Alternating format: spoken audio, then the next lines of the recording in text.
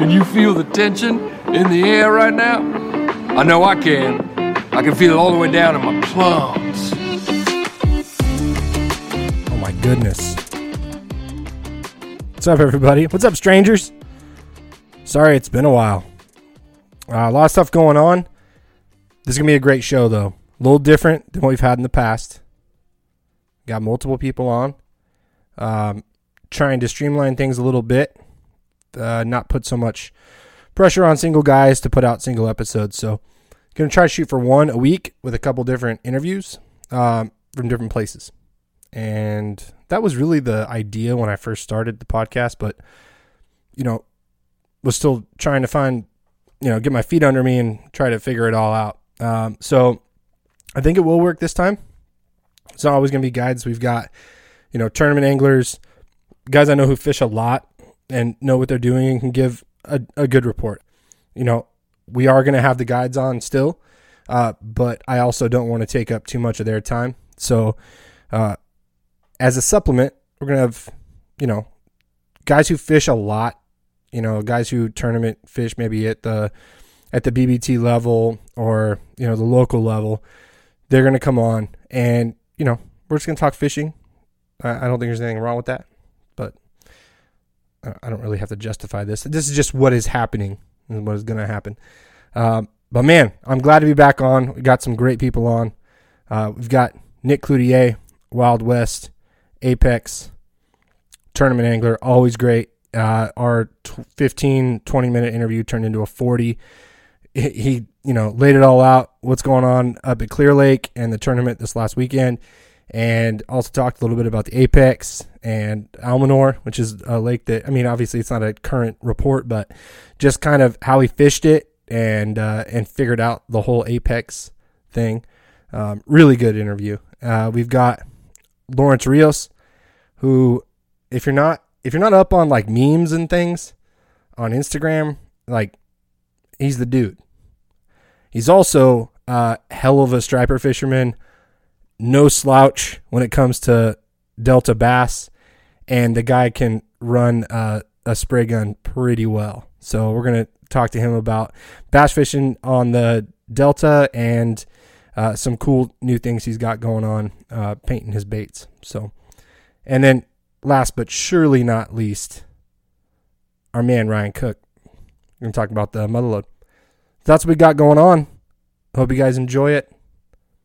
As usual, I think we're over 900 Instagram followers.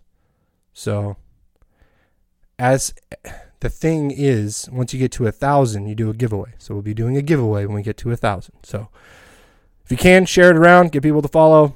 We hit 1,000. We're like socially legit on the social media sphere.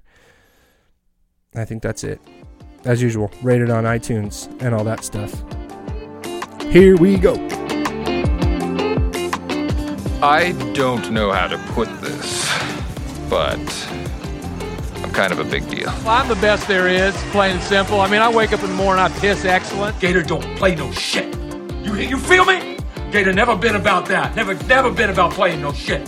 Come, children, let me tell you a tale about ships and whales. All right. After a lot of back and forth, mostly my fault, Lawrence Rios is with us. Lawrence, thank you for coming on, brother. Yeah, for sure. No, it's been a little bit in the making, but yeah, it's cool. It's cool to be on one of these. This is my first deal, so yeah. Well, we've been talking on Instagram, social media since I started these things, and you've got seriously my favorite Instagram when it comes to California fishermen. Your meme game is so strong, and if you guys don't follow this dude, it's at Rios Fishes, and dude, just solid. And I think what it's funny, right before we got on here, it's like we were going back and forth like it was like a first date or something. But like where I really fell in love, Rios, was the trout memes. Oh yeah, people either hit me up laughing their asses off there, or they just unfollow me. When it comes to the memes, it's like, and a lot of people, they think like, they hit me up like, oh damn, you must really hate trout fishermen, or you really must hate fly fishermen. It's like, no, dude, I just think that shit's hella funny. Like, I don't hate anybody, you know. No, and but yeah, it's I don't know. The whole Instagram thing, like, I started it, I don't know, I think maybe like 2 years ago, because I was super against social media. I thought it was lame. Yeah. And I started one, like I said, I think it's been about 2 years since I've had it. And so I don't know, for me, it's like, I just post what I think, be it like, as far as my feed and all that stuff, is just, you know, videos, pictures, or whatever, you know, the casted catches. I just like doing them because I think, like, some dudes, you know, they like watching them. Like, they think the shit's cool. And the stories, like, I don't know. I like posting funny shit because I like to laugh. Like, I'm a pretty, you know, easygoing dude. And, like, I like seeing funny stuff. So, but yeah, I don't know. That's just how it is. And then it's you're not the first, but it's like, I've had dudes see me like, you should start a meme page. And I'm like, nah, dude, I'm not doing all that. Like, your page is kind of a meme page. Yeah, the stories. But yeah, I don't know. I just, you know, it's like, in fishing, you know, dudes can take this shit way too serious. I feel. Yeah, for sure. I think you got to have fun, and if you're not, then you're doing this for the wrong reasons, you know. Absolutely, man. I could not have said that better myself, but yeah, I mean, I think the one that got me was the guy who's fly fishing, holding hands to their pocket for that whole thing, and like for the stock trout, like. Oh, like, yeah, dude, I've been in a float tube in a stocked lake, like doing that, like as a kid, you know, like. Yeah. Well, and there's a reason why I don't. I mean, because if anybody who's listening to this podcast knows, and I've told you this, like I got really big into fly fishing in college, and right. I worked at an outdoor shop that had a fly, and I had bass fish at the same time, but that was kind of like my thing, you know, but I think at a certain point you can only fish for like planted trout, period, whether they be trophy trout or for so long. And then you kind of start to feel like this is a rigged game against the trout. Right. It's a rigged game against the trout. Like I started feeling bad. Like this isn't right. And I wasn't getting a whole lot of satisfaction from it. So, so like not only did like when I see those memes, I laughed, but like I felt bad for my like it made me like feel bad about myself a little bit too. well, I apologize because that wasn't my intention. No, it's funny, dude, and like, yeah, kind of go off on a tangent there. But yeah, if you follow him for the fishing stuff, and we'll get into that. But like the meme game is strong. So thank you. I appreciate it. And I always post that one thing. It's that one. I don't know. It was some meme. It's like one of those when you have like 20 pro staffs with 10% off. The dude's like, it ain't much, but it's honest work. Yeah. Like I'll see that half the time when I'm at work, I'm looking on YouTube or I'm looking at meme pages, looking at or finding funny shit to post. Like half the time when I'm at work, when I should be working, but yeah. Well, you do great. You do great meme work, and on top of that, I mean, the thing with you is like you 1 week you'll post like a 30-inch striper, and then the next week like you're catching like 5-6 pound largemouth. Like you're like you're like all comers. Like you're not a discriminatory stick. Like you're out there on the Delta and you don't care, man. You're out there to catch them, whether they be stripes or back. Yeah, and it's just I don't know. When I started, I guess seriously fishing was when I got my first boat. That'd be I don't know a couple years ago. And I started hitting because prior to that, I'd be going with buddies or whatever. Mm-hmm. And I started hitting the Delta, and more so just getting, prior to that, I would bank fish with, soaking bait for stripers or whatever. Mm-hmm. And then I actually started fishing for them with artificials. Like I used to smoke them on spinner baits, and I'd go out there purposely with a spinner bait, and dudes would be like, "Why the hell are you throwing that for striper?" And thinking like that's a bass lure, or that's too small, or you should be using a big glide bait or big whatever, this and this. And it was just fun. But then that did turn into glide bait fishing and topwater and all that kind of stuff. And now that's pretty much all I throw. Like I throw big baits because of, one day of doing it up north. This is talking like Calusa, like north. Mm-hmm. I actually went on a guide trip with Sean Anderson. He guides up there, and he ended up becoming a buddy, and we fish all the time now. But at the time, that was my first day throwing a 10-inch glide, and it was actually a dock rat, one of his 10-inch trouts. Mm-hmm. And that's what kind of turned me, like that exact day is what got me so, I guess, dedicated to throwing big baits for these striper. Yep. And half the time, I mean, I'm throwing anywhere from a 10 to 14-inch glide, and you're getting like 20-inch fish or 30-inch fish or whatever. They're just aggressive fish, and I think that's what makes them so fun to fish for, because they're not as hard to convince to eat it like a bass is, right? Yeah. I think, at least, like when it comes to bass and glide baits, I'm slowly getting a little bit better as far as like building confidence with them. But like if we go striper fishing, I'll throw a glide, 8 to 12 hours a day and maybe get one bite. But it's because I know, what it's done prior to that. I've stuck 30, 40 pound striper, and they eat it. And when they eat it, it's like, I don't know, it's that and topwater. It's hard to kind of decide which one's, I can't say more fun, but which one's more of a addicting bite. But yeah, so it's like you go to the Delta, you can do all of it. I mean, you can chase big striper, and there's giants up here, 40, 50 pound striper. And then there's, teen or bass. It's kind of, the Delta has everything that, for me at least, the way, when I go out to fish, I'm just out to catch fish. I'm not out to compete against anybody. I'm not out to prove anything to anybody. I just want to catch fish for myself. I just want to have fun.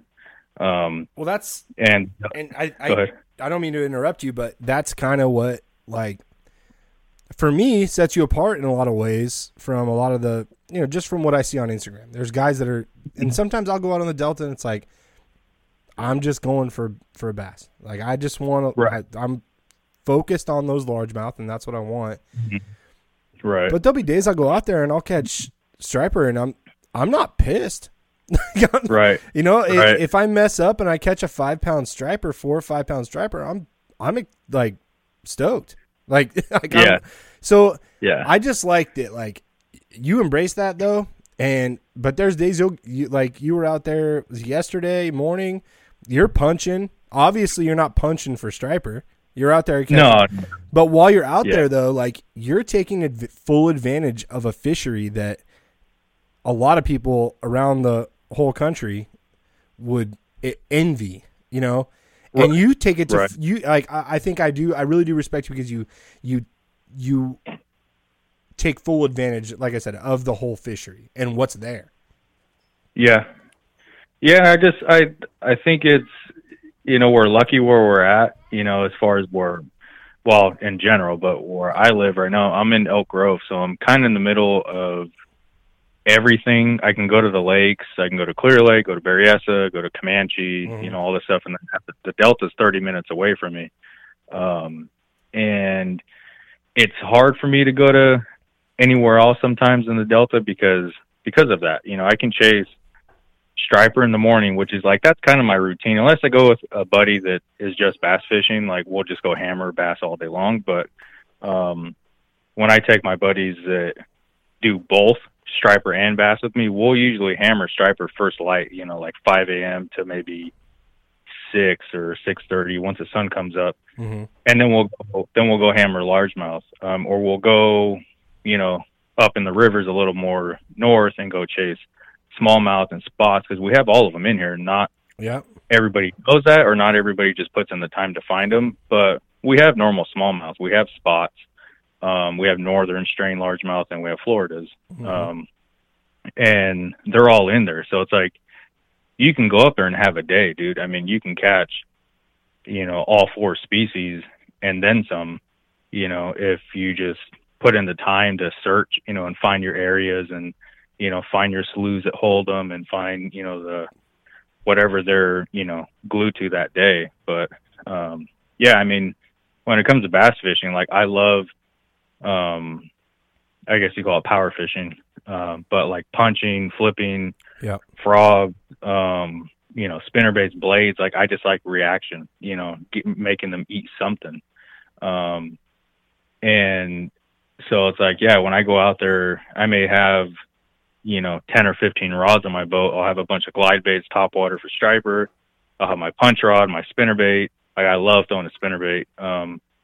And just kind of do it all, because you can. I feel like this is one place you can do that, is the Delta, you know. But yeah. No, and I mean, you kill it. You catch a lot of good fish. And what's your PB striper? That was the last one I caught. It was just over 40 pounds, and it was 44 inches. I've got 3 at 44 inch, and they're all different weights. That was the heaviest one. That was, I caught that one, I think that was January, maybe. I can't remember now. But it was earlier this year. That was 40 pounds, just a little over. And then I had another one at, I think 37 or 38 pounds, and then one as low as 30 pounds. So they fluctuate so much, depending on the season, or I mean, not season, but the time of the year. And just how much that one's been eating. You know, when I caught that one, the last big one, the heavy one, that was during the smolt run. So they're loaded. I mean, he had like 5 pounds of smolt in his belly. Dude, I mean, like when I hooked into that, like, so when we saw that fish, it busted some bait on the shore, and turned around. That was on that the 316 workhorse. Through that, and I'd say maybe 10 or 15 yards from the boat, it eats, right? And I see it as soon as it eats it, and starts thrashing the water, then it just goes down, and it shoots down probably, I don't know, 15 to 18 feet to the bottom, and just stays down there. And I thought I was snagged. Like I thought it dug me into a tree, and it's just down there. Like you can't do anything. Like trying to pull 40 pounds up from the bottom, like it's not going to happen. You're just sitting there just waiting, like, all right, I'm going to let this thing, you know, tire out. And striper, you know, they're strong, they're aggressive fish. But yeah, so, I mean, that's kind of what gets me throwing. You know, you'll be out there all day. I mean, sun up to sundown, you know, throwing glide baits, and because you have that chance of a 30 to, you know, 50 pound striper out here. And, you know, people like in the East Coast, they're a lot more frequent. There's a lot bigger fish out there, but we have them out here. You know, we have them here. It's just a matter of finding them. They're just harder to find.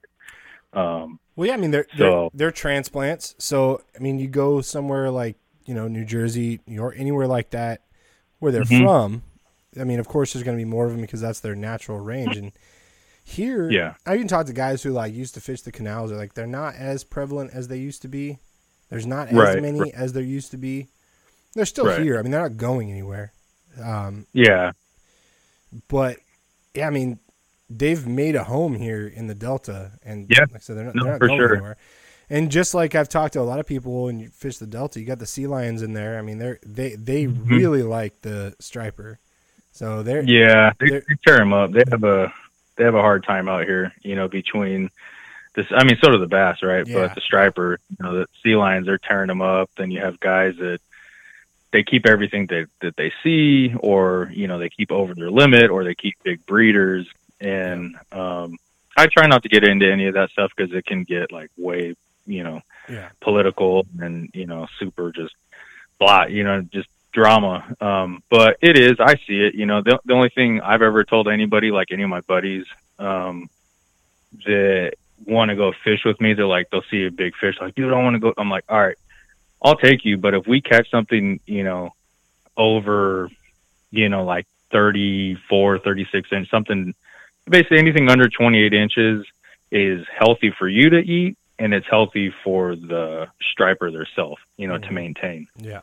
Anything over that, most of the time they're females. Those are the ones that breed. Those are the ones that, obviously populate. And then the big ones, it's like, just, catch them, fight them, take a picture, and put them back. Like, it's just kind of respect, it's just a big fish. You convinced it to eat it. You had fun. Like, you don't got to kill it. Just, let it go on its way and, catch it another day. Let somebody else do it. Absolutely. And it's I think it does come down to a respect thing, right? If you're catching 2-pounders and you want to go make some tacos, yeah, no problem. Right. It's like, go for it, dude. Yeah. Hell yeah. So, yeah. Aside from that, you just, you fished a windy Wednesday nighter yesterday.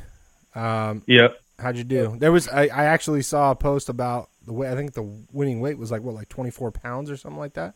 26. Yeah. I think that those dudes, Jack and Zach, won it. Those dudes are sticks. But yeah, I mean, the Wednesday nighter, I've only done a couple of them, but they're fun. I went out with my buddy Mark. He's actually pre-fishing for BBT. He has this weekend. So Mark Kobe. Yeah. Yep. Right on. Yeah. So we went out. And it's funny because we were driving to Lads. That's where it's out of. It's in Stockton, out of Lads. And we were driving. We're almost to Walnut Grove, and me and him both fish an area of the Delta where not a lot of people do. And we're both kind of like, do you really want to do this tournament? Because it's just, at this point, we're just doing it for fun. Like, I don't get out to that side of the Delta a whole lot, like the Central. Yeah. I mean, hit the Stockton or other areas. And we're both kind of just like, you want to just go where we normally go and just go tear them up, because it's like we can have fun. But anyways, we ended up going, and we maybe had 14, 15 pounds at the most. And those Wednesday nighters, I mean, it's a Delta, right? You see the numbers. I mean, majority of the time it's 20, like high 20, pound bags. Yep. If you're going to cut a check. So it's like, if you don't have at least 17 or 18, like, in my opinion, I'm not going to show up to the scale, because you're most likely going to be out of the money. But yesterday, I mean, they paid down, I think, into like 17 maybe. Okay. But it's a fun deal to do. It's like, it's on a Wednesday, they start taking money at 3. It goes to about 9. I think weigh-in was at 9:05. And it's a shorter tournament, but it's kind of that money time. It's the evening once the sun gets low. Yeah. I mean, we're smoking them on frogs, buzz baits, punching, chatterbaits. Mark was throwing a soft swim bait and nailing them. But yeah, I mean, it's just the Delta right now. It's kind of fishing. It's good. I mean, you can get them on whatever you want, really. Between chatterbaits, punching, frogs, a variety of it, and they're eating it. And there's big fish being caught. I think Tim Meeks, I think he got big fish. It was like a 750 or something like that. Oh, wow. But yeah, it's just, the Wednesday nighters are a good time. It's a good way to kind of dip your feet in the local, smaller tournaments. Yeah. If you're not trying to if you're not doing the BBT or, any of the other circuits. And I just do it here and there. Like I said, I like fishing for myself. I just like catching fish. Like, that's it. Yeah. So it's like, I don't really have that need to compete against everybody else, but I'll do it for fun, you know? I think me and you, we fished that, I think you did that BBT at Don Pedro. And yeah, I mean, that's the last one I've done as far as like an actual, you know, circuit. But it's just, I don't know. Like I said, I've done it before, and it's a lot of time invested in practice. And, you know, me and my buddy I did it with, he was up there for like 2 weekends straight. He was on a bunch of fish on a pattern. We went up the day before, we're nailing them. And then come tournament day, like clockwork, it's boom, fish are gone.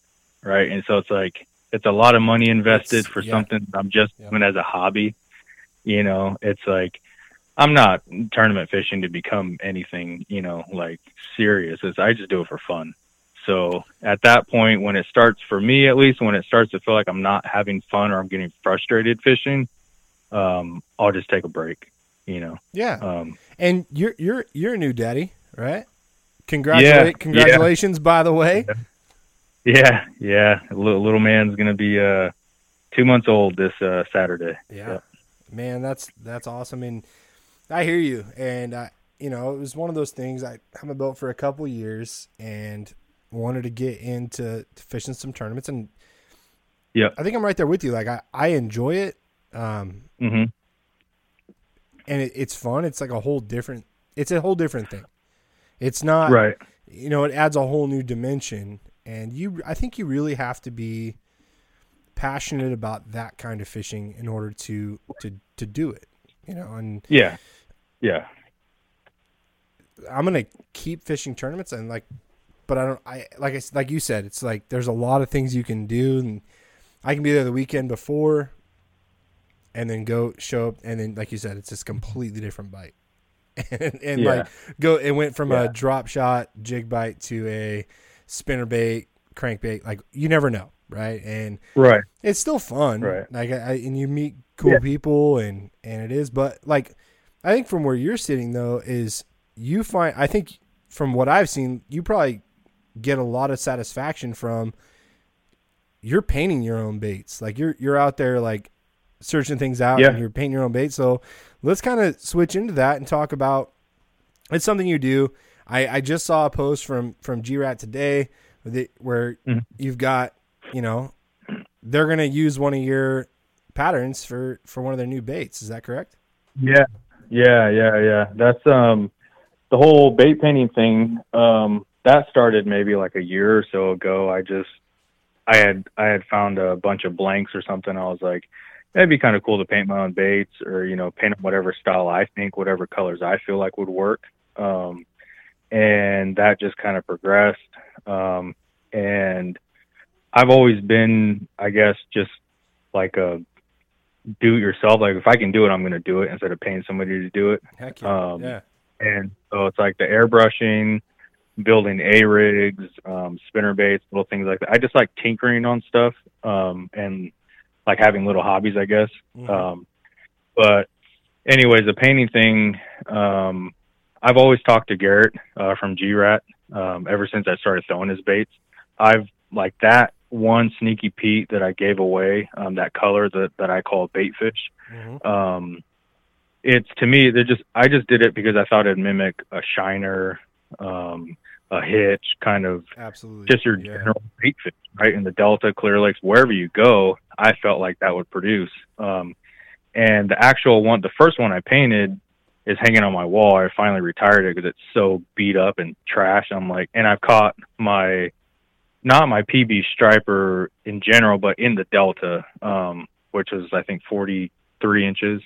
I caught it on that one, but numerous, I mean, I don't know how many striper and bass I've caught on that one single color, Sneaky Pete. So anyways, me and, Garrett had always talked, and he hit me up a couple months ago and was like, hey, I really like the baits that you paint. I've seen all the stuff you paint for yourself. How would you feel about doing some template paints for us, and because we're trying to simplify, what we're doing and our patterns and our colors that we offer.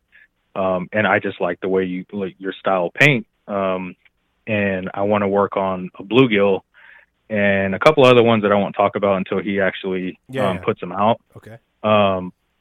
But yeah, I mean, I just think it's like that first post I saw today. That was the first I've seen of it. And it's definitely cool. I mean, like knowing that at some point, here shortly, that paint that I did is going to be a production bait. That's and it's more than cool, Rios. That's rad as hell, dude. That's so right. Yeah, no, it's just, I don't know. It's so cool. I've always been a humble person, or tried to be. So it's like, well, I won't be. That's rad. Yeah. It's super rad. Yeah. Thank you. I appreciate it. But yeah, so it's cool. It's and to see it actually getting bit, I actually painted, I gave him one of mine what he asked for, kind of like a special color, for his tournament up at Clear Lake. Garrett from G-Rat, the owner, I forget the circuit he was, I don't know if it was Wild West or what it was, but it's a big circuit. And I painted him one, or I gave him one. I was like, here, throw this, see if it works. And during that tournament, I think he stuck a 9 and an 8 on it.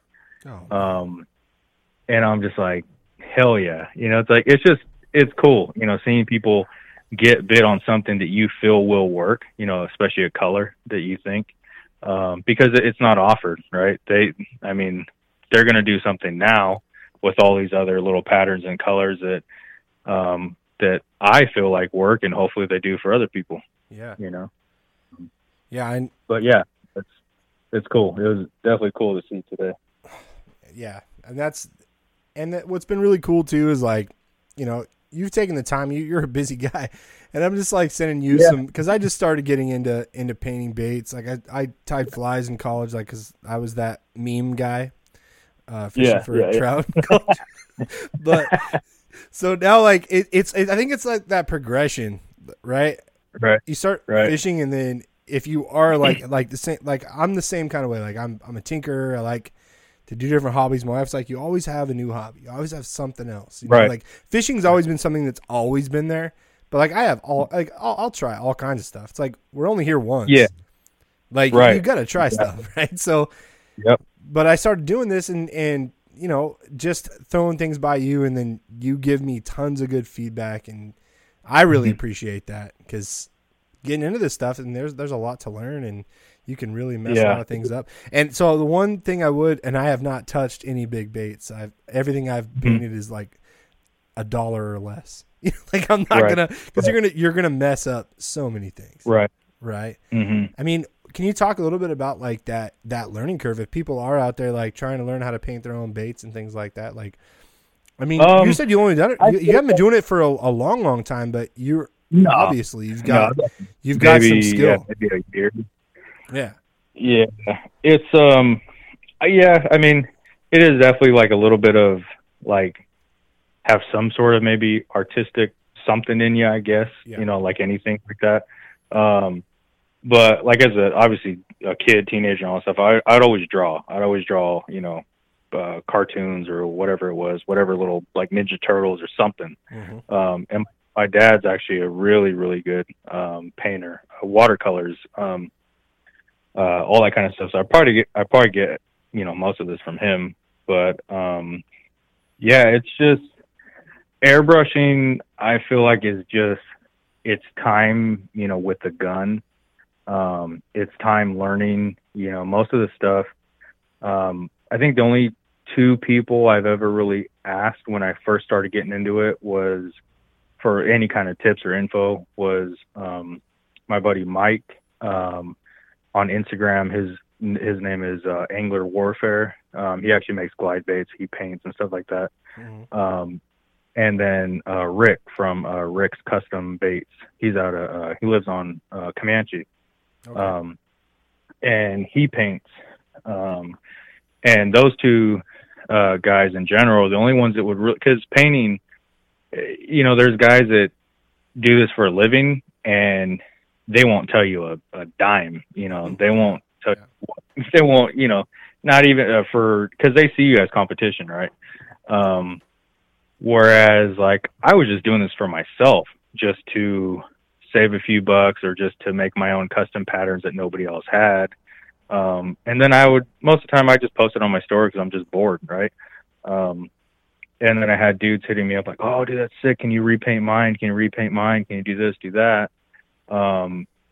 And that's kind of how how all that started. But as far as the actual learning, you know, colors and fading and,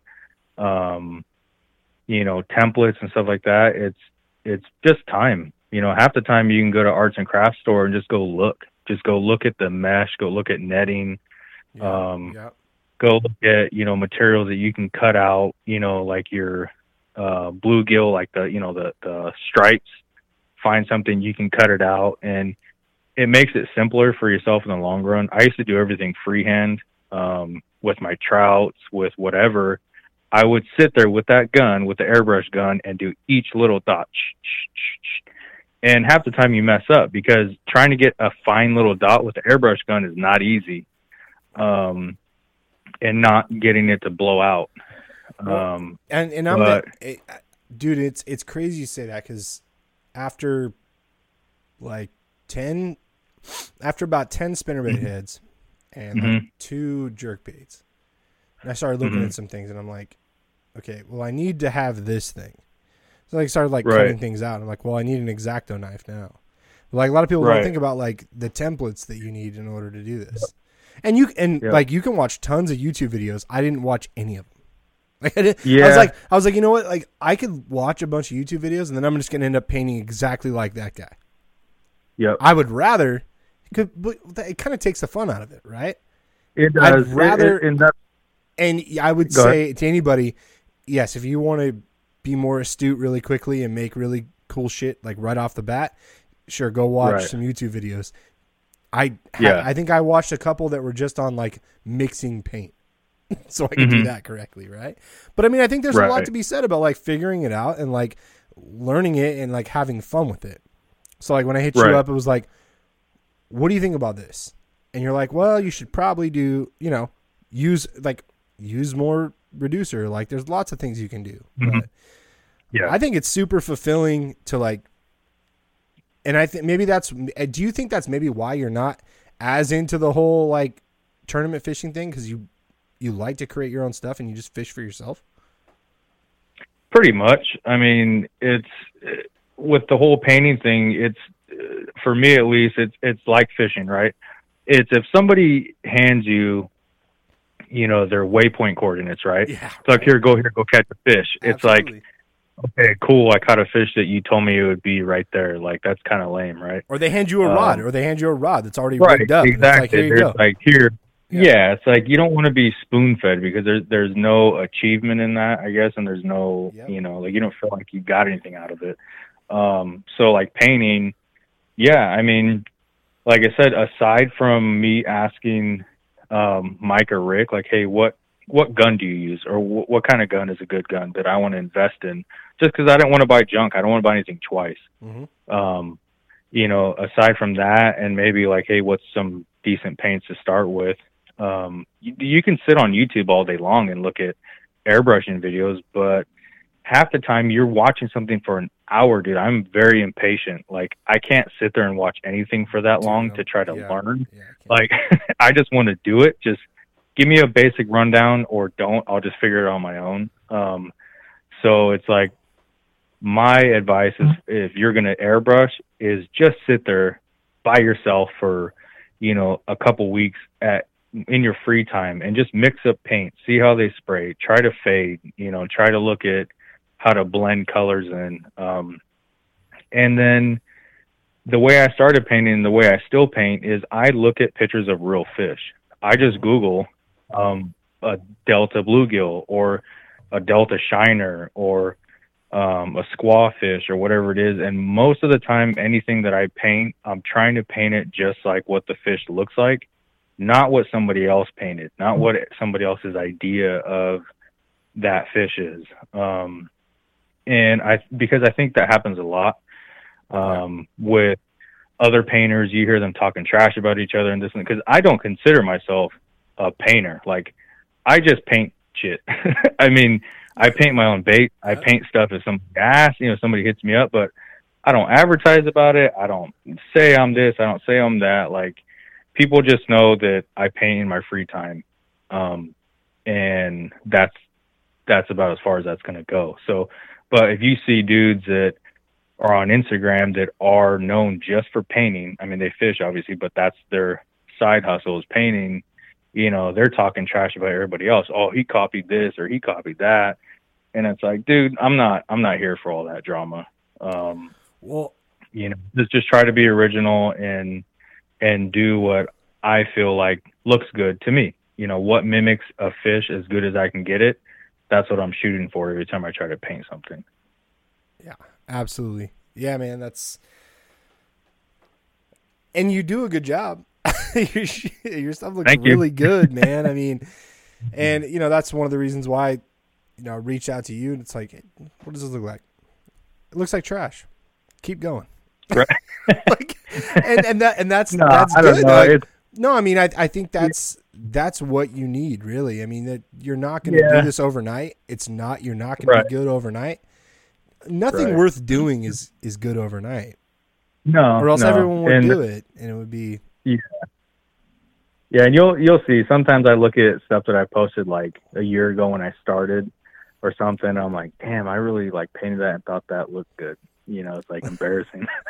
But like, shit, it's just starting. It's progression. Like, you can't be good at something the first try, right? So, like I said, just painting like anything, fishing, dude. You're constantly learning. Painting is the same thing. Learn different paints. You learn different clear coats, different primers, different templates, different mesh material, whatever. Like, it's all just learning and spending time doing it.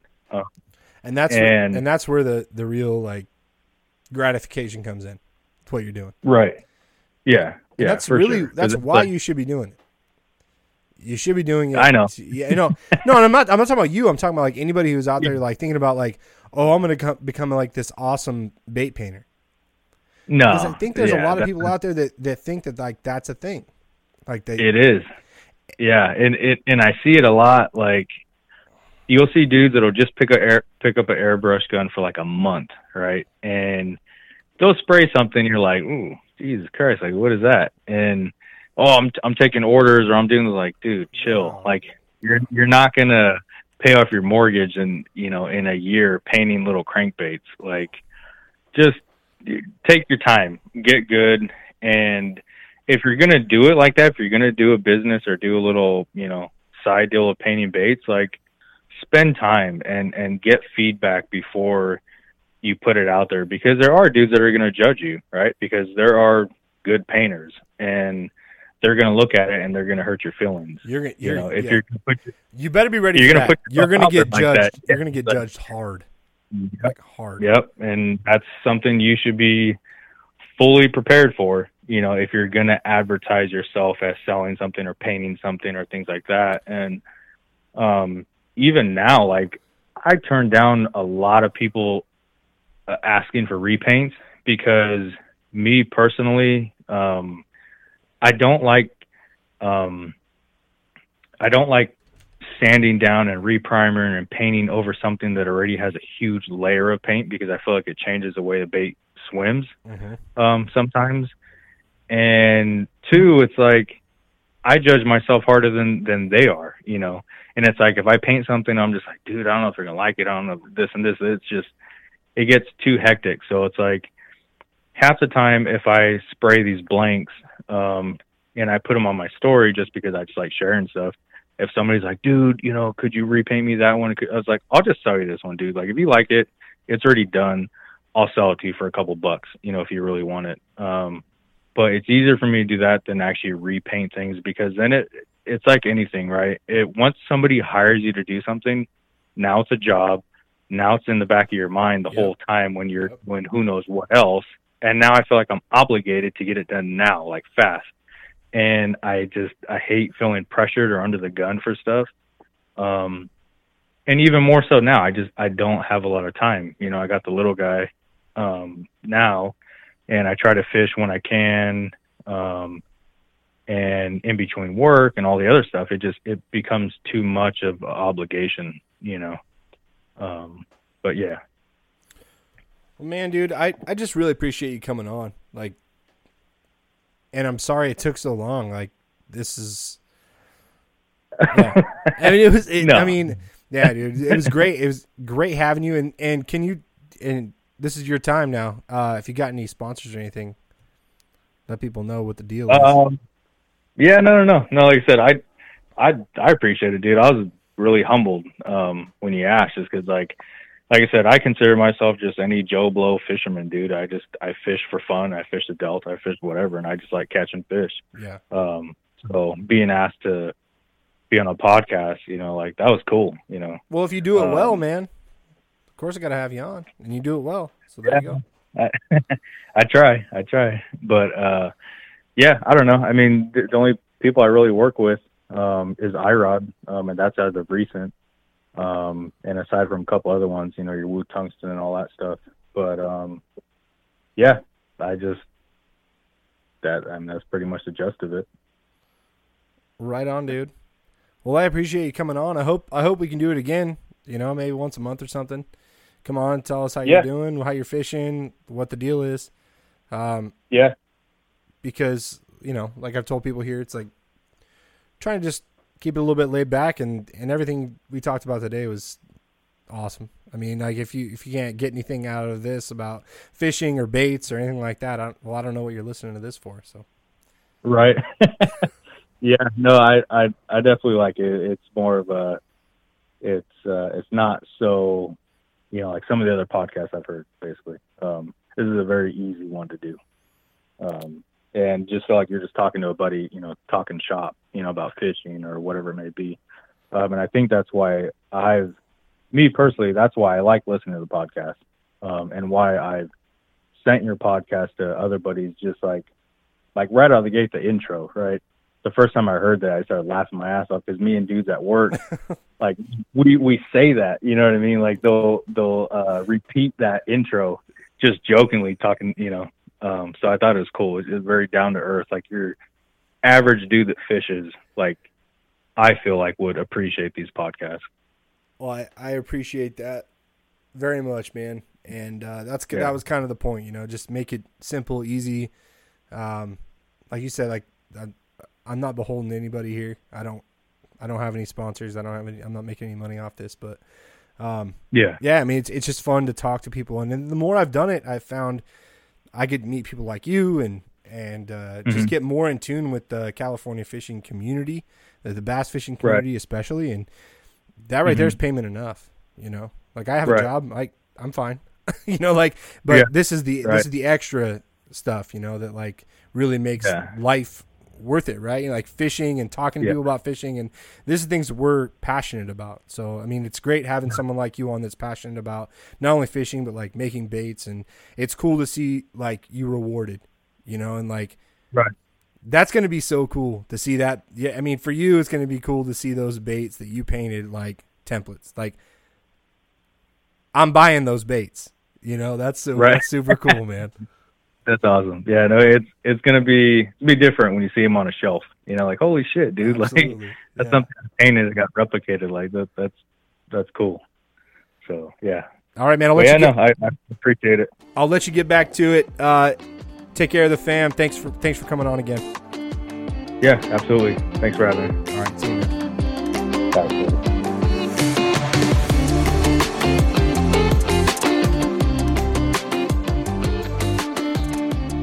Thank you, Senor Rios. Awesome dude. It was really cool to have him on because followed him for a long time on the gram, and his memes really are what got me. He had me at his memes. But as you can see, like he knows his stuff. So happy to have him on, and hopefully we can do more of that in the future. Next up, Ryan Cook, Mother Lode. Let's go. Let us do the damn thing. Let's get her started. We got to go to Target. Yes. Okay, ready And we're started. Hi, Ryan. We're started. We're started. What's up, Joel? What's up, Diana? I just took her off speakerphone. Hold on. What's up, Diana? Hi, Joe. Oh, look, there she is. That would I'm over here zigging, that would have you're went over so there zagging. that would have went so smooth, you know. See, and then the other day, Ryan and I were both zigging at the same time. It was awesome, Yeah, but yeah. not so much because one of us needed to zig and the other needed to zag. Well, And sometimes I zag and she zigs, and sometimes she zigs and I zig. You never know. sometimes a double zig can be the deal. And what we're talking about here, folks, the zigging and the zagging is Wednesdays at 7:00. We got these two crazy kids having their own little show. Tell them about it, Ryan. Yeah, we're doing a Wednesday. What are we calling it, babe? A weekly Wednesday nighter or Wednesday night fishing, whatever you want to call it. Midweek Bassin Wednesday Night Live, Facebook, on my Facebook, 7:00. We're just hanging out, talking fishing, kind of like me and you do on the Bass Report. Diana and I, she's taking the questions. She's feeding them to me. I'm doing my best to answer them. If I can't answer them, if they're over the top of my head, then she answers them, of course. Yeah, and we're going to pick a topic every week. I mean, last week we had Corey on. We talked topwater fishing. This week we're going to talk summertime bassin in the motherlode, which a good buddy of mine suggested. Yeah. I mean, it's a great topic considering summer's coming up. But not only for that very obvious reason, but it's tough, man. The summer bite can really kick you in the butt if you're not prepared. in the old boy sack. You know what? But summer's all over the place. I mean, we have some great days. We have some tough days. On the tough days, a lot of people struggle on what to do. They just keep running the bank. You know, they keep doing the same stuff they've been doing all spring and early summer, and eventually that quits working, periods throughout the day and days throughout the week. And there's a lot of stuff you can do, you know, to put the odds in your favor, you know, I mean, whether it's going to be a tough day or not. Like today I was out at Maloney's, and we've had a pretty good bite up there, and we caught them pretty good today, but we had to adjust. We had to, at times we had to get kind of offshore, fish deeper water, suspended fish, throw fall baits, you know, and get them to pick it up on the fall or follow it down to the bottom. And we had to do it real slow and methodically. Once we figured it out, we caught them. The wind helped, but, I mean, a lot of people would not have got clued into that. They would have just kept running the bank shallow. And if we would have done that, we would have probably put 3 or 4 fish in the boat all day today, you know? Yeah. So there's a lot of stuff you can do. Sorry. I zigged. No, you go ahead and zag, and I'll wait to zig. No, I was going to say, just so everybody knows, yes, 7:00 tomorrow, you can hear more about it, and you can ask your questions live, which I think is really cool as well. So, yeah, and last week I think we got every single question answered. We had, I don't know. There were maybe 3 or 4, but I think those didn't happen. Yeah, there was 3 or 4 questions we did not get answered. We had a lot of questions. I did my best to answer them all quickly, which I struggle with, but she helps keep me on track, so we make a good team for that. So check it out. Right on. Well, thanks for coming on, man. It's been a while. Kind of adjusting to some things and rethinking some things. So thanks for coming on. What's going on out there? I'm always happy to chat with you, and it's been too long, Joel. The bite's been fun, man. The bite's been good. You know, I've been at Pedro and Maloney's. I've been up at McClure. I think once since we talked last. Not much to report on. A bunch of small fish. Fun bite for the kids still. You know, if you want to go to McClure and you got the kids, you want to catch numbers, go run upriver. Anywhere up in the Narrows, up in the canyon, and all the way upriver, there's a good bite. Throw a drop shot. Throw a nose rigged fluke. Throw a underspin. Throw a topwater bait, and you'll catch them. The topwater bites on and off. I did have that day, the last time I was at McClure, down on the main lake, down the south end of the lake, kind of towards the dam area. I was running some islands and long points with some wind blowing on them with a Berkeley Chapo. And I had a good one on. I had a 4 to 6 pounder on for about 2 jumps, and she just threw the bait, barely had her, looked like just skin hooked on the corner of the lip of the mouth type of thing. And then I had another good one come up, in the, 3 to 5 pound range, that just missed that thing about 3 times. It was blinded one eye and couldn't see out of the other. But other than that, I mean, we caught a few decent spots, nothing great, but I had a young kid out, and we're just focusing on putting him on fish for the most part. Don Pedro's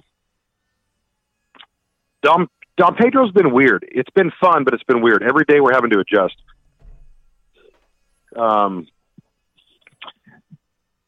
Typically you'd think there'd be a topwater bite early in the morning, and my best topwater bite, and it's strictly wind driven, has been from like 10 to 2.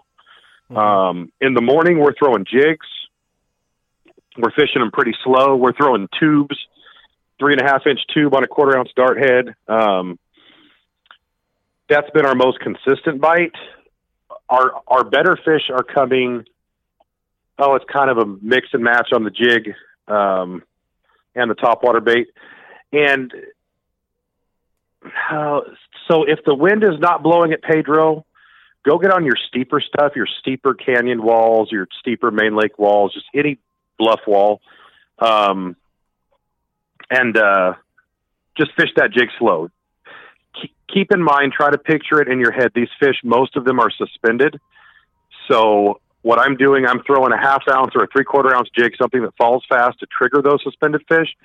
They're not usually eating it on the fall. They're following it down to the bottom, and then they're eating it on a slow drag. So what I'll do, I'll throw that bait out. I'll let it fall. I'll let it get to the bottom. I'll drag it, pretty slow for about 10 to 15 foot, and then make another cast. So in my mind, I'm not targeting fish on the bottom, even though I'm throwing a jig, which I know sounds kind of weird. If you get some wind to kick up, those fish will come up for a topwater bait. So I'm either getting them to go down for a bait or come up for it. They won't eat it in front of their face. It's real weird. Okay.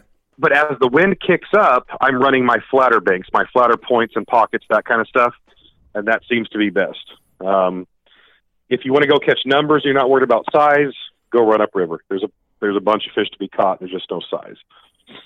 And then Maloney's, and on my jigs, I'm just running 4 and 5 inch Yamamoto twin tail trailers, trimming my jigs down, real finessey. Topwater baits, I'm throwing a Berkeley Chapo 120 and a River to Sea Rover. I'm keeping it real simple. If you're a finesse guy and you want to throw a Ned rig, you want to throw a drop shot, you want to throw a shaky head, this is the time of year you want to go heavier. The heavier weight, the faster fall is triggering more bites. You don't want to go real light. Yeah, I mean, Maloney's similar. You're just trying to get these fish these suspended fish to react, basically. Shoot it through them, and yeah, hope for the best. And if you don't get one, they're pretty quick. Start bombing another cast. Yep, it's all about multiple cast. It's kind of, I hate this cliche, and you hear it a lot in the bass fishing lingo, but it's fishing slow quickly. So, it's like you're making multiple casts, but you're fishing each cast fairly slow for a short amount of time, if that makes any sense at all. Yep. Maloney's, I've been up there a few times the last week. I don't know. Yeah. 3 or 4 times in the last 8 or 9 days. Man, we've had some great days. We had a day, that was just on fire. We had a little bit of weather come in. We caught the heck out of them, caught some good ones. The last few trips, we've had to work a little harder for them. We're still catching good numbers, pretty decent size. But it's kind of all over the place. There's a bunch of bites going on at Maloney's. So, I'll just tell you what we did today. This morning, we chased a topwater bite for about the first hour. It did not happen. We picked up jigs and Nico rigs. I'm just throwing a 5 inch Bass Pro Shop Sticko on a Nico rig with a 3/16 ounce nail weight. And I'm fishing main lake, trying to get the better quality. Now, if you want to go upriver, again, I went upriver yesterday with some clients, or yesterday or 2 days ago, whenever it was.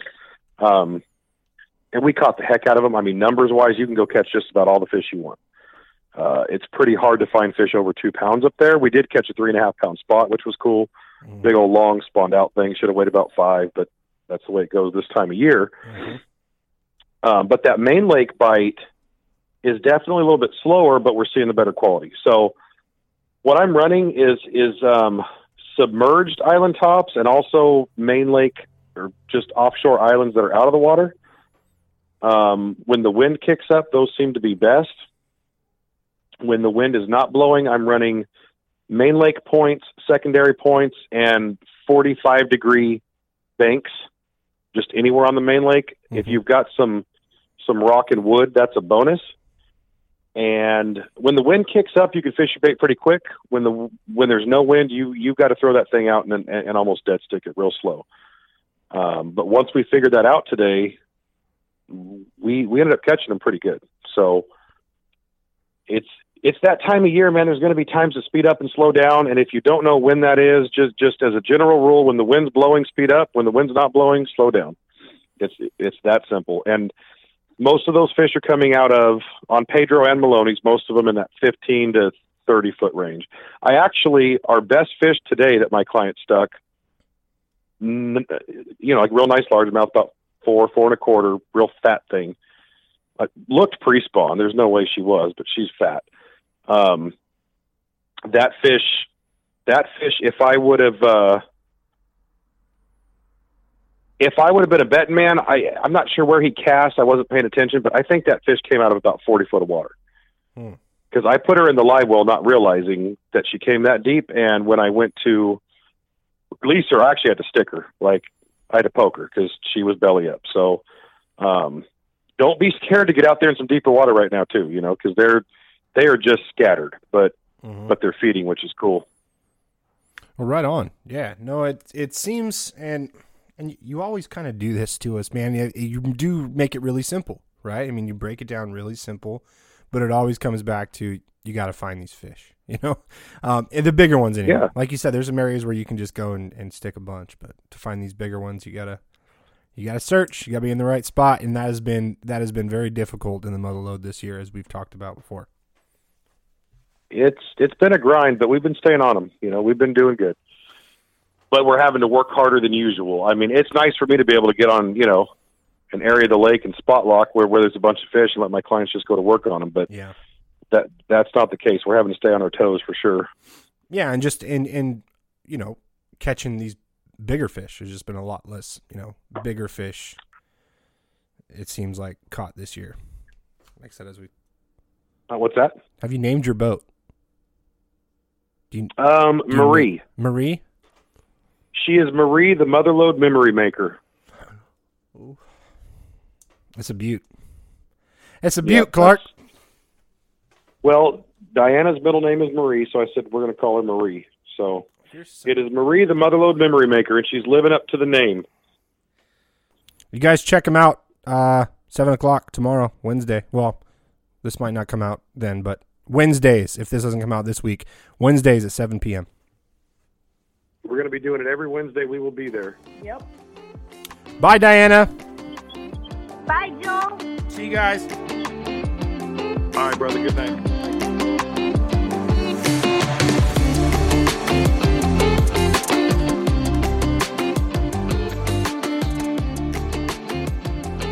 Y'all know how we do. It's Ryan Cook. It's always solid. Had a great time camping with that guy last weekend. He's just solid people. Thanks, Ryan. If you guys need a guide up there, you know where to go. But also tell your friends about him. Share his stuff. Watch his live, and then if you don't catch it live, you can always find it on his Facebook. I don't have Facebook as we've talked about, but check that out. And last but not least, we got the big one with Nick Cloutier. Check it out.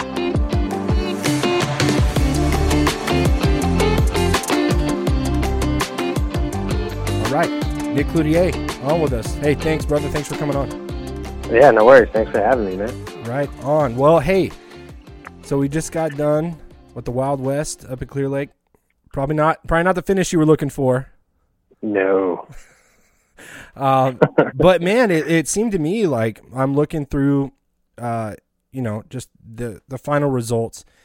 Guys like Brazil, guys like Pearl, a lot of the guys that are generally like the hammers there that are really up. It seemed like everyone was kind of in the middle of the pack. You had Ish up top, and then of course Ostrander won it. What was the deal out there, man? What was why was it so tough for some of these guys who generally do really, really well there? It was just finding the big bite, which this time of the year you wouldn't really think that, but I mean the fish are all in all stages still. I mean, you can go up north and they're still spawning, and then the cool thing about it is a lot of them are done, so you have a lot of pre-spawners, and you would think you'd hook into at least a 5-6 pounder every day. And it was just that was the ticket, to get this. There's an abundance of 3s, and there's a lot of 2s. Yeah. So all you needed was that big bite, and for a lot of us, it never happened.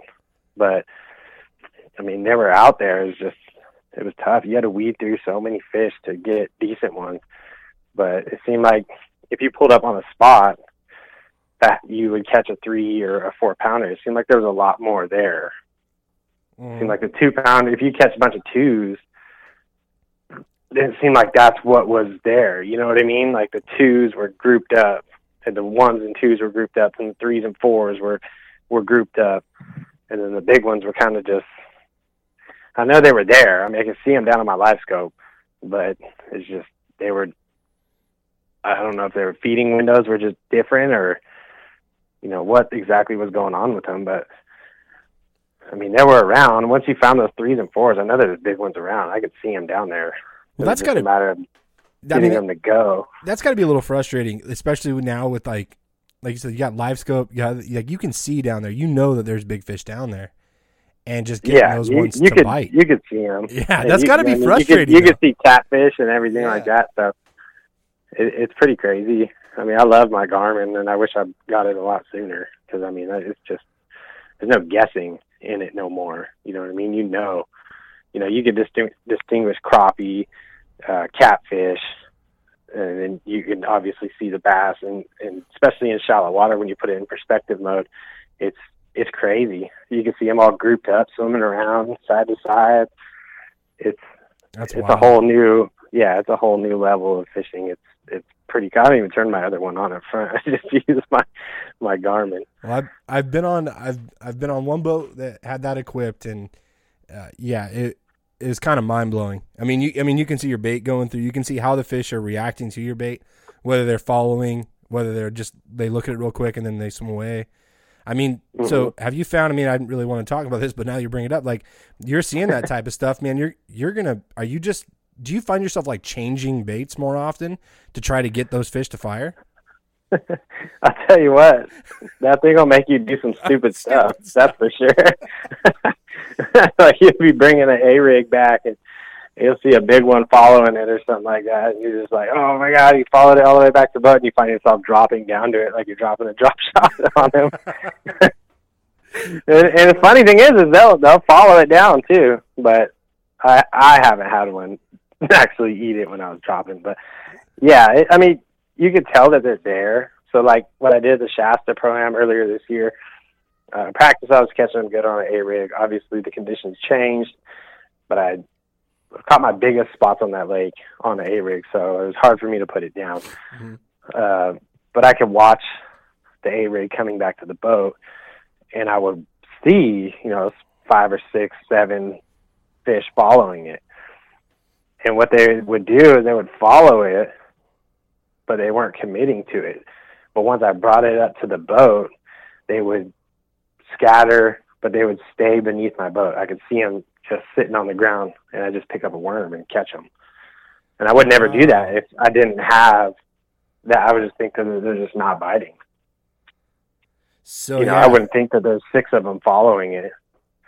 But then they would just like settle down underneath you, and then they'd follow it from wherever I threw it, and then they would, I'm sure like one of them would start following, and then another one would come out of nowhere, then another one, and they'd kind of wolf pack behind it. And you would get a couple, you'd see a whole wolf pack, and then you get that one that just shoots out of the pack and grabs it. And what's crazy is you're sitting there watching it the whole time, and then you see that one dart. I mean, you just instantly feel it. Bonk. It's Wow. crazy. But yeah, I'd reel them in. It was kind of like an attractant. I was bringing them to me, and then I would just drop down with a shaky head and catch one of them. Well, so, and then that brings me to another question. There are people who don't have boats, or maybe don't have the, they don't have the funds to go and drop the money on something like that. What has that taught you about fish behavior? And it like that maybe other people can use. What do you think? I mean, or just go out and buy one. Yeah, if you got the money to do it, go and buy one. But I don't know. It's tough because I never knew that these fish were, it takes the guessing out of your 2D sonar. Yeah. But it's advanced my way of fishing because I see how a lot of these fish react in, what's really going on down there. If these fish are suspended, if they're on the bottom, which, I mean, you could tell that kind of stuff from your normal 2D, but you can see their actions. Are they darting? Are they chasing bait? You know what I mean? Or are they just sitting there? Mm-hmm. And that will tell me how to, if they're just sitting down there, I'll just pick up a jig. But if they're darting, like you could see them dart and eat stuff. And so then I'm like, okay, well, they're, 2-3 feet off the bottom. They're obviously feeding on, either bluegill or shad or something. So maybe an underspin or something like that. So it really takes the guessing out. It makes it a lot easier to, try to figure out what these fish want and how they're going to react to it. Unless they're a big one that you're looking at and you really need it. Yeah, unless they're like a 6 or 7, 8 pounder and they just sit there like a log. So let's talk about the bite, man. What was, I know from just your Instagram posts and stuff, you were throwing the, the big cranks around. I don't know it all, but I know that Christian Ostrander likes to throw the crankbait a lot, the jerkbait and things like that. What was the key? Like if someone's going to go, I'm not saying to win a tournament, but if people are going to go out fishing, what's the bait to throw out there right now?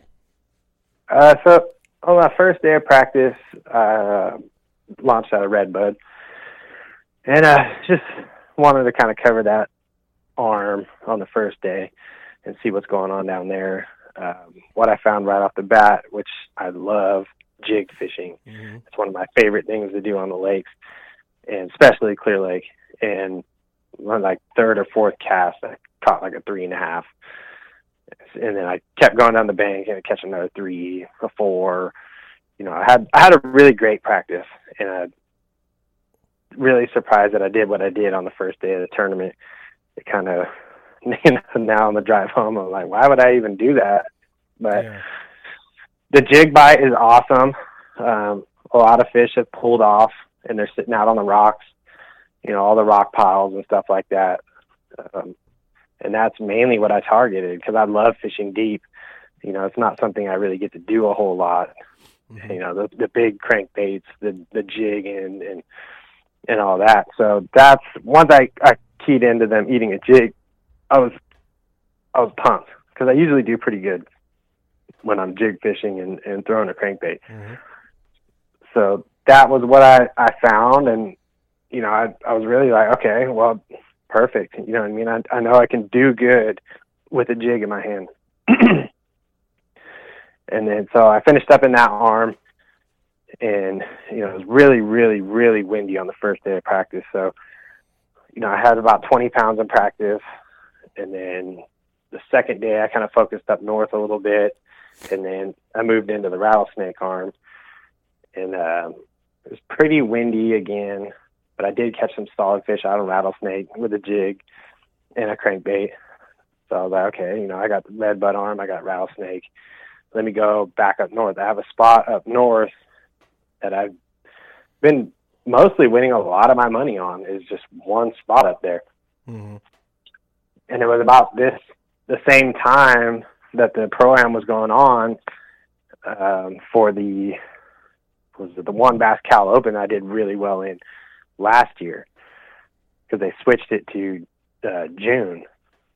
And so I'm like, it's my favorite spot. They got to be there. And I went there and practiced, and I just scanned around, and I seen them. I seen a bunch of them sitting out on it, and I was like, perfect. I threw a underspin out, and I caught hooked into a couple, but I never set the hook. I just kind of let them do their thing, because I knew what lived there already. I just wanted to make sure that they're going to eat.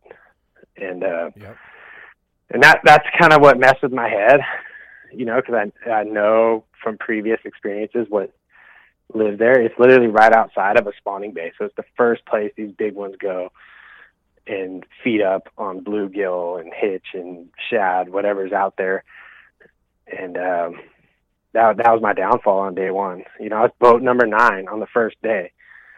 And if you have those numbers, if you're in the top 10 of boat numbers, you have free range to go to the rock piles. You know what I mean? Yeah, no, absolutely. You have literally, you can go to whatever rock pile that you want to and set up shop.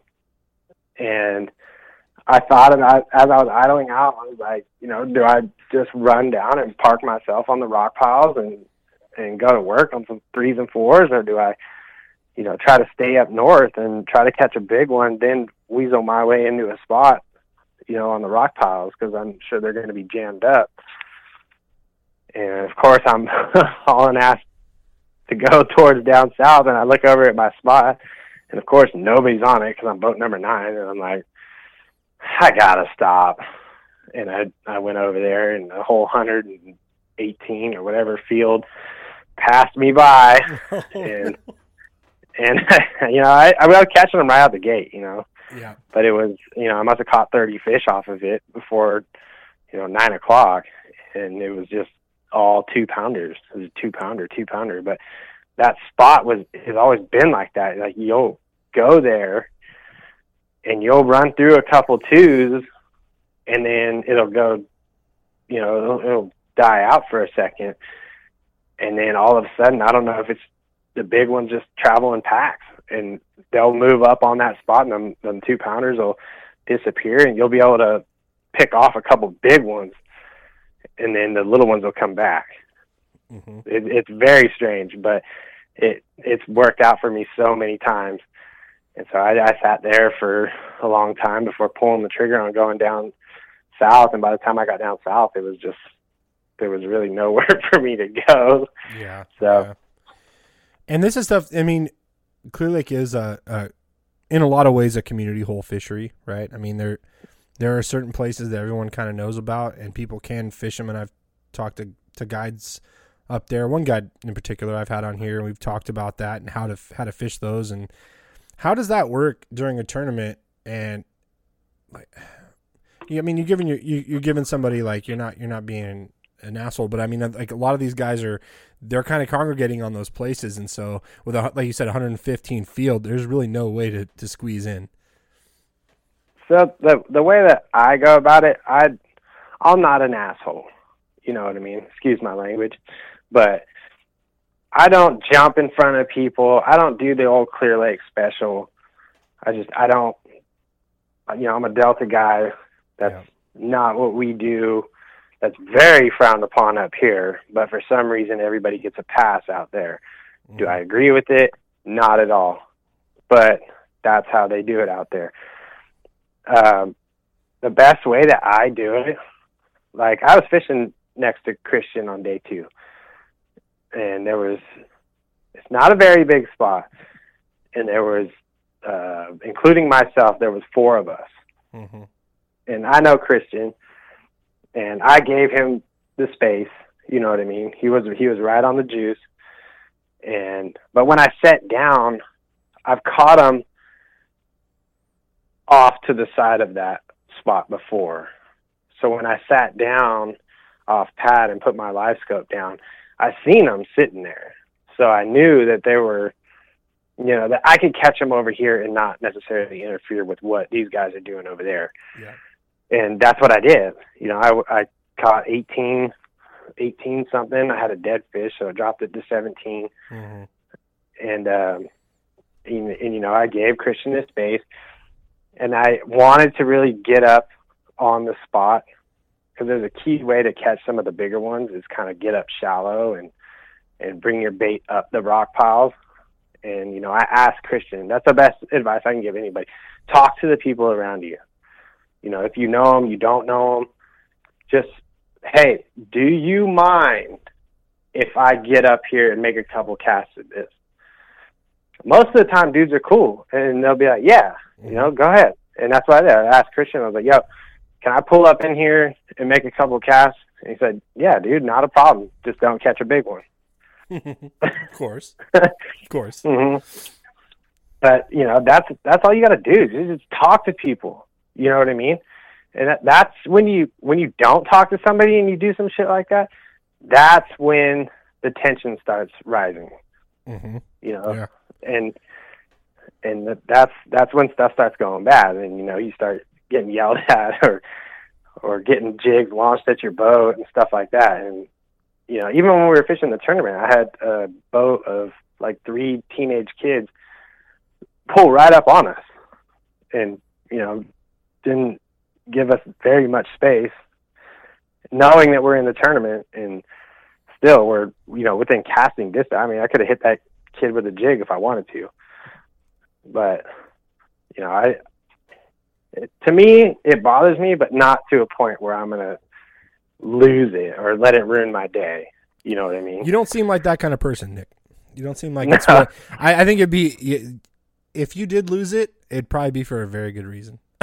You don't yeah, like I've had some people do some stuff where I'm like, okay, like that's not cool. Like I've had a guy go at Clear Lake, of course, go full on pad when me and my partner Joe were fishing a team event in between me and the bank, full throttle. Full.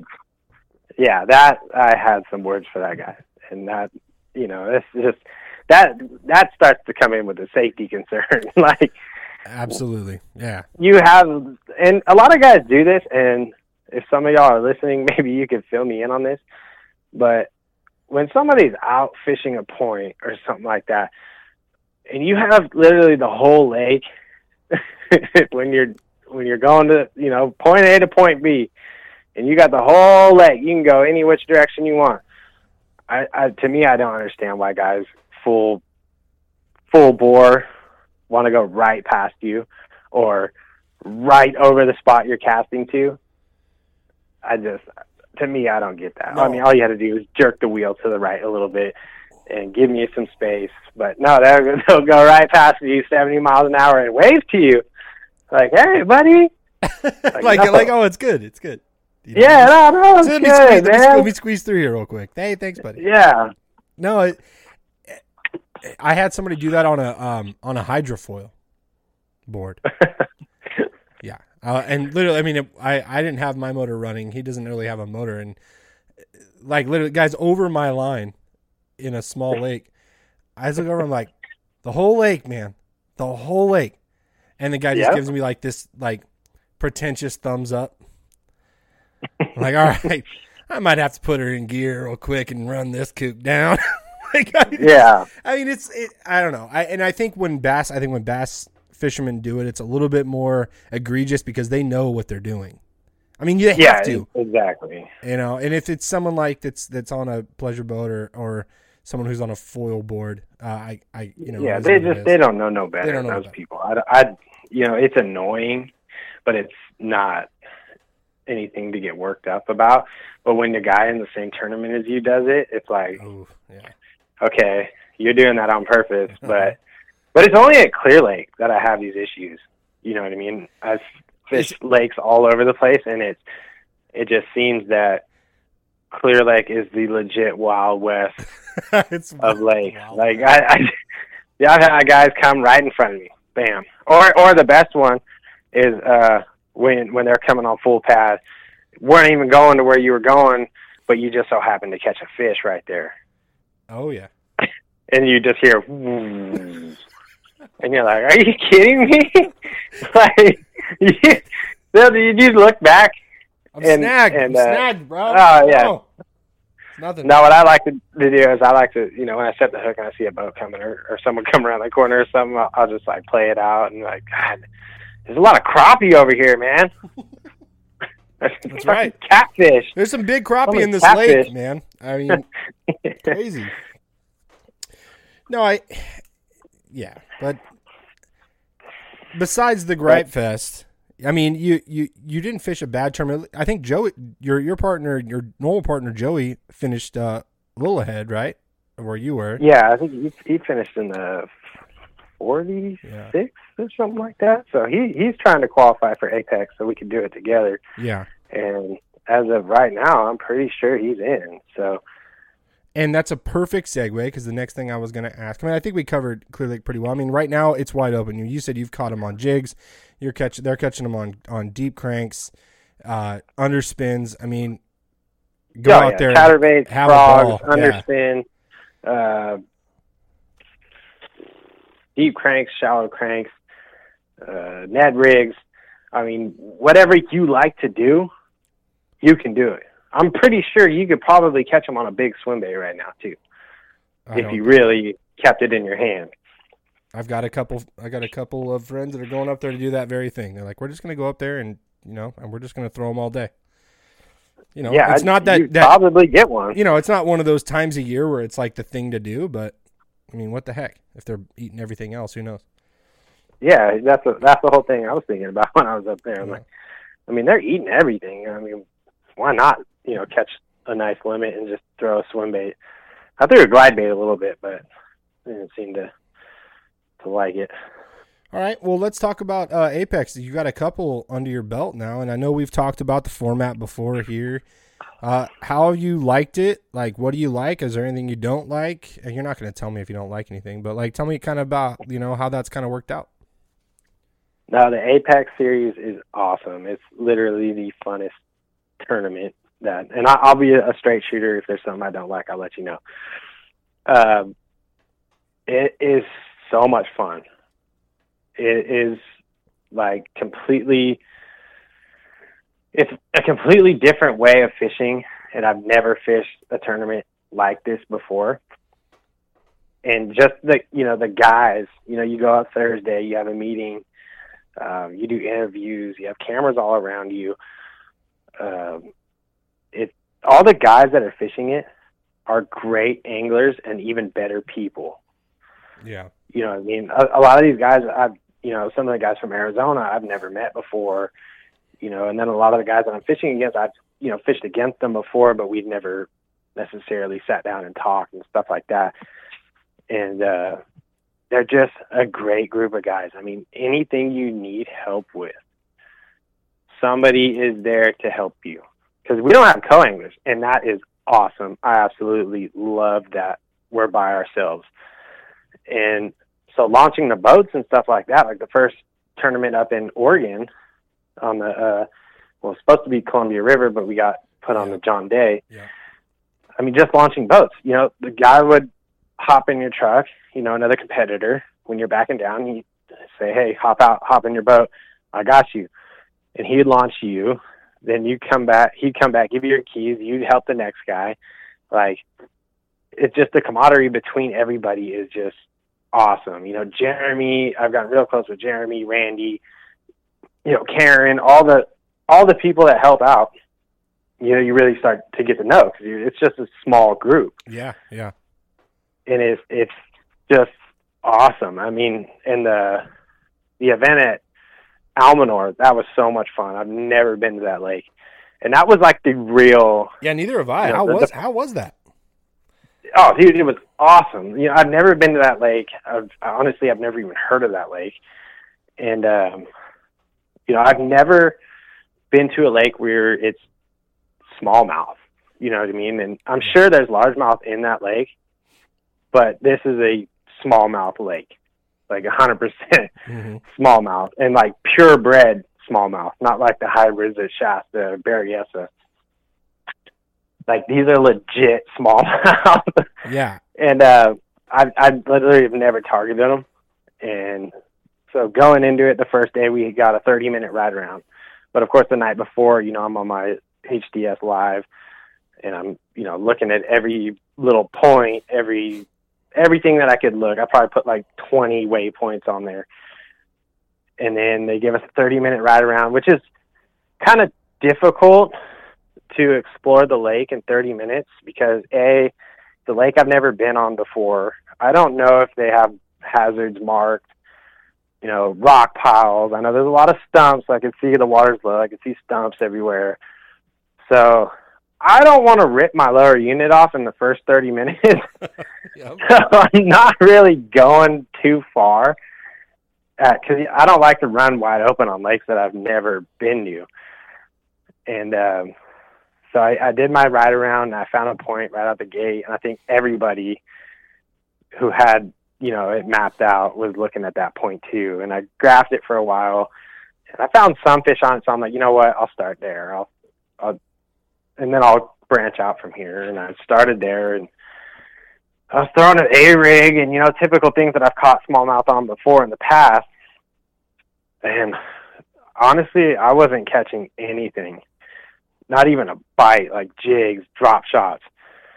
I mean, I was throwing a rip bait, but apparently it was the wrong color. And like well, that's the cool thing about it is I could pull up my phone and I could look and see who's doing what. And, you know, obviously guys are catching some, so it's possible. Yeah, it's possible to catch a fish out here. While you're doing it, you got the Tourney X thing. It's a lot like the kayak tournaments. I mean, you can really follow guys throughout the day and see kind of where they are, which is really cool. I mean, more along the lines of the MLF, the Bass Pro Tour, and the way they do it. And that's got to change the way that you fish as well. It really does, because, you know, I could tell, okay, it's different if people are just smashing them and you're not getting one bite. Mm-hmm. You know, that could really mess with you. But I like it, honestly. It doesn't really spin me out. You would think that it would, you know what I mean? You could see that everyone's catching them, you know, what the hell? But it just lets me know that, okay, these fish will bite something, you know, then you really start cutting this off, you know, cutting that off, throwing this, throwing that. And it wasn't until like noon on the first day, you know, I had nothing. I had no bites, no anything. And I just so happened, I was like, all right, it's time to start cutting stuff off. So I cut my rip bait off, and I don't own very many rip baits because I like the bite, but due to injuries I've had in the past, it's very hard for me to throw something like that. And, you know, even frogging, I mean, I love frogging, but it's hard for me to do those actions with my hand. And so I tied on a Lucky Craft pointer, and I'm fishing this kind of a bay out in front of a point. And who was it? Juan Acosta came around the corner, and I was talking to him. He's like, oh, I caught one like 4, maybe 5. I'm just like, damn, dude, I can't catch anything. And I'm just sitting there like third cast on that rip bait. Rip, wham! The smallie grabs it. And I'm like, no way. Like, I've seen a couple guys throwing them. Mm-hmm. And I'm like, okay, you know, I got a bite, so let's roll with it. And I ended up catching, I think, only like 3 or 4 on the first day. Yeah. But now I knew what they were eating. So the second day, I just ran straight to that spot. And I literally caught 9 in a row. And with the format, you know, I knew weight-wise, I was so far behind that there's a very slim chance I'm going to be able to catch these guys. So I went there not expecting, you know, it was nice and sunny on day 1, which apparently smallmouth love. Mm-hmm. And then day 2, it was kind of getting colder, and it was cloudy and very windy. And all the, you know, the veterans were, you know, smallmouth don't like those conditions. But in my mind, I'm like, these are perfect conditions.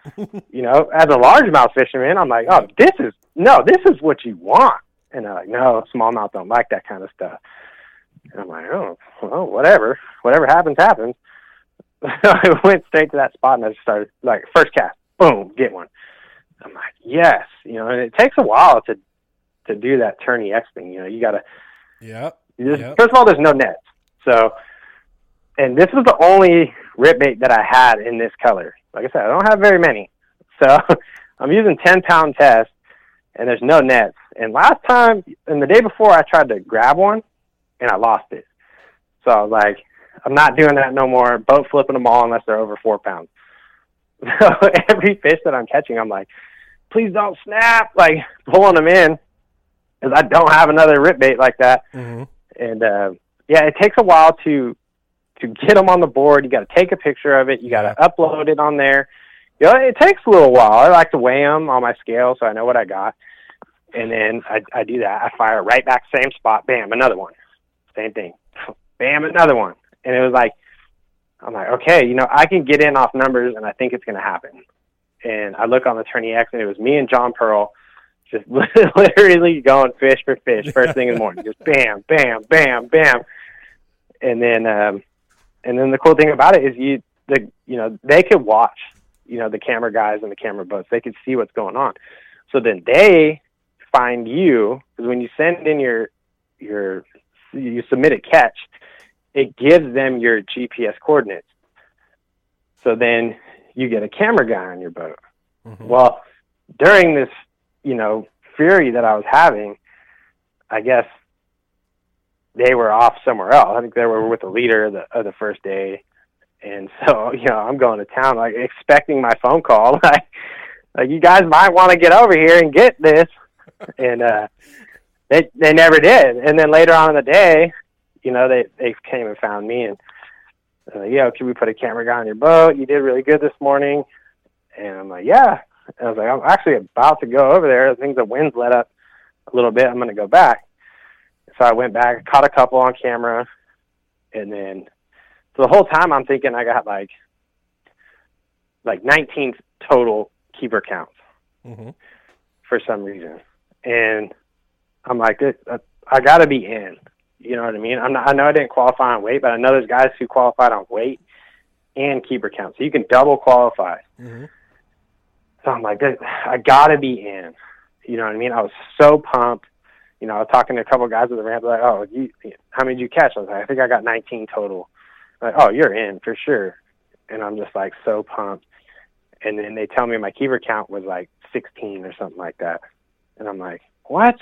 Like, but I was counting the ones I caught from yesterday, you know, the day before. Yeah. So, you know, everyone's asking me what I caught, and I'm like 19, and they're like, oh, you're in, you know, plus the ones you got from yesterday, you got to be at like 20 something. So I'm like, yes, dude, I'm in it. And then Jeremy comes over, and he's like, you know, Ken Ma, you're in, Salvucci, you're in, and Jared Littner, you're in, and Nick, you're on the bubble if somebody were to back out. I'm like, what? I'm like, no way. And then Jared Littner was actually going to leave. And so he's like, you know, stick around because Littner's got some stuff to do. So he might be leaving. So if he leaves, you're in. And now I'm just like, my God. So wait, Littner's going to leave the tournament? Yeah, there's a big snowstorm that was coming in, and he had his wife, I believe, flying in, so he didn't want to get stuck, so he wanted to leave and go, you know, pick her up because he had to go fish at MLF, I believe. So he was like, I need to leave. You know, he was talking about it with everybody, and he's like, I don't know. He's like, I got to call my wife when she gets off the plane, see what she wants to do, blah, blah, blah. And the whole time I'm like, dude, just go pick her up, dude. I was like, just go do it. And he and I, you know, I was texting Ken, and they were staying all together, and he's like, he's gonna stay. And I was like, well, you know what? You know, he earned his way into it. Mm-hmm. So, you know, I don't have any issues with that. You know, good hats off to him for making everything work out and qualifying for the top 10. You know, even though I would have been making it off of him leaving, it would have been cool to still make the top 10. You always want to make the top 10, but it's kind of not the way that I wanted to make it in. No, absolutely, man. I understand that. But, dude, like, let me ask you real quick. What is your preferred rod when you're throwing a rip or jerkbait? So I have, as a lot of people on Instagram, everything know, I switched over to Phoenix. Yeah, buddy. So I've got all the Phoenix, I've got about 14 or 15 Phoenix rods. I'm still in the process of testing a lot of things, but I believe it's the X10 of their crankbait rod. That's what I was using.